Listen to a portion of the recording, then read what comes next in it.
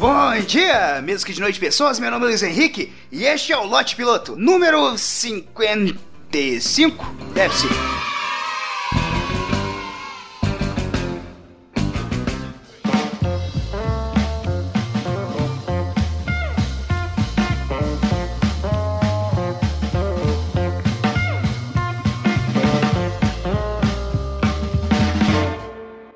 Cara, esses dias atrás eu achei que ia deixar de ser solteiro. E realmente o termo certo pra me definir não é estar solteiro, mas sim ser solteiro. Eu já tô tanto tempo assim que virou uma característica, não é mais uma condição, sabe? É mais ou menos assim, o Luiz, ele é extrovertido, ele é meio crítico, ele é meio antissocial e solteiro. Isso, solteiro. Porque tem pessoas que, mesmo solteiras, têm o perfil de quem está em um relacionamento. São pessoas que eu diria que, sei lá, são pra casar. Você com certeza conhece alguém assim ou você é assim? Minha mãe usa bastante uma frase, ainda mais quando o assunto é meu estado psicológico de solteiro. A frase é a seguinte: Luiz, o seu problema, meu filho, o seu problema é a falta de humildade. Cara, ela já me disse isso tantas vezes, em tantas situações diferentes, que eu consigo escutar perfeitamente a voz dela na minha cabeça. E eu consigo entender, cara, é o jeito carinhoso dela me dizer: Luiz, você não é bonito, não é muito inteligente e nem é rico. Então, tenta umas garotas mais ou menos no seu nível, senão você vai acabar ficando sozinho.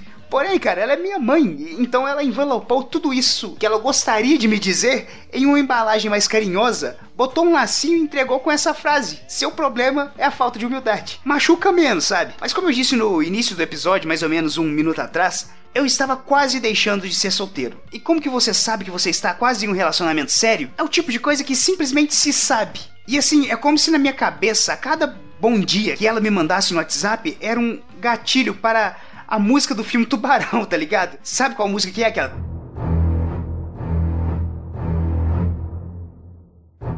Quando começa a tocar, você sabe que tá em perigo. A progressão vai te deixando maluco. Ela já te mandou um bom dia, daqui a pouco vai perguntar como que você tá. E quando a música parar, brother, você vai estar morto. No meu caso, estaria em um relacionamento. E realmente seria um tipo de morte, a morte do Luiz, que não sabe compartilhar a vida, que não sabe viver essa coisa de relacionamento. Eu realmente não sou bom nisso. Eu fui filho único, não sei dividir os momentos. Eu nunca tive 2 controles no meu videogame, pra você ter ideia. Eu sou tão individualista que eu jogava banco imobiliário sozinho, velho. Chegava alguém pra brincar, eu já pensava: ai, cara, lá vem esse arrombado avacalhar meu jogo. E assim, eu sou uma pessoa muito prática, ou talvez muito autista. Existe a possibilidade também de ser muito autista, mas eu não entendo a funcionalidade de mandar um bom dia. Apesar de eu mandar perguntar como é que foram as coisas, porra, me pergunta como foi meu dia numa terça-feira e que o assunto renda. Minha terça não é legal, velho, é um dia comum. Chega no fim do dia, foi tudo tão igual que eu nem lembro mais se eu vivi ou se eu tava vegetando o dia inteiro. Outra coisa que é um problema pra mim início de relacionamento é dividir a comida. Tem casais que acham isso bonito, romântico. Cara, dividir comida é um cúmulo, velho. Se a gente tá comendo alguma coisa, nós estávamos juntos na hora que eu comprei, porque ela não pediu pra eu comprar o dela. Cacete, agora o meu último pedaço de hambúrguer, aquele pedaço que eu fui comendo pelas beiradas, sabe? Fui moldando o pedaço perfeito. Eu fui comendo de forma cuidadosa, deixando se acumular ali, ó, maionese e bacon no quadrante, sabe? Sabe aquela mistura perfeita para ser o pedaço com maior concentração de sabor? Aí ela vem e me pede: deixa eu ver como é que estava o seu.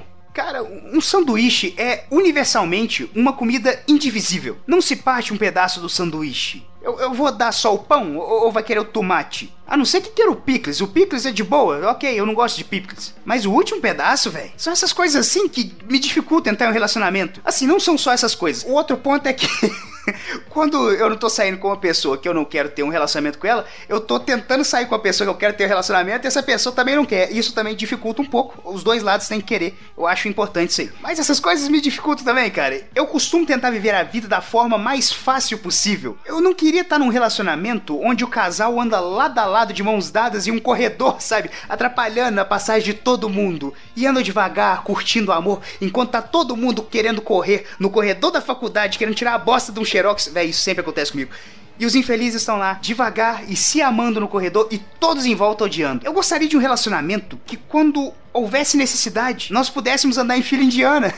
Sabe, eu não precisasse de mandar mensagem a cada 10 minutos. Da mesma forma que você sabe que um relacionamento está para começar, você consegue sentir quando não vai rolar mais. No meu caso, não era um relacionamento acabando, mas sim a possibilidade de um início de um relacionamento acabando. Em uma determinada noite, estava deixando ela em casa, ela me disse: quer entrar? Não era quer entrar a casa está vazia, meus pais foram viajar, vamos fazer amor a noite toda. Não, era, quero entrar, conhecer minha família e finalmente dar um passo à frente nessa merda? Eu simplesmente fingi não ter escutado. Continuei a dirigir, aumentei o som do carro, tava tocando Revenge do Metallica, a única música que prestou desse CD e me salvou. Depois disso, cara, ela nunca mais foi igual. Não manda mais bom dia, não pergunta como eu tô. E a música do Tubarão saiu da minha cabeça, então quer dizer que eu ainda tô solteiro. Eu tô completamente feliz com isso? Não. Eu não estaria saindo com ela se eu não gostasse da companhia. Mas ao mesmo tempo, me deu um alívio, sabe? Isso é uma maluquice, cara. É tipo, eu ainda não tenho que assumir responsabilidade nenhuma. Uma hora vai chegar um momento, mas ainda não foi agora.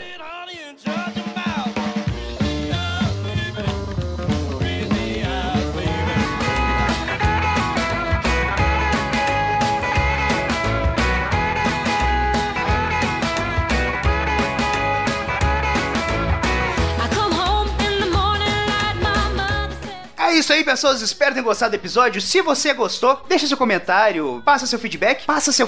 Tá aí uma parada que eu acho muito ridícula. É que acontece bastante no mundo corporativo, as pessoas têm necessidade de mostrar que elas fizeram 6 meses de curso na CCAA e começam a trocar todas as palavras em português por termos em inglês. Velho, você tem que ver as reuniões lá no trabalho. Olha, eu vou fazer um follow-up e depois eu te passo um feedback. Caralho, velho, você vai acompanhar e depois vai dar um retorno? Cara, eu lembro de uma chefe minha que ela não sabia falar sofá, ela falava sofá. Mas na hora que ela falar que ela ia acompanhar alguma coisa, ela dizia: depois a gente acompanha isso aí, step by step. Cara, eu quase cantava pra ela: step by step, oh baby, gonna get to you, girl. Pra quem não conhece aí, é New Kids on the Block. Mas esse aí, manda o retorno do que você achou do episódio. Você pode fazer isso nos comentários, mandar no Twitter. Meu Twitter é @LHVaz com 2 Es. E eu não vou reclamar hoje que uma mulher infeliz fez o Twitter com um Z só, eu vou deixar abaixo aí. Mas é isso, pessoal. Um beijo na testa de todo mundo. Até o próximo episódio. Compartilhe pra continuar o crescimento do Lote Piloto, que eu fui!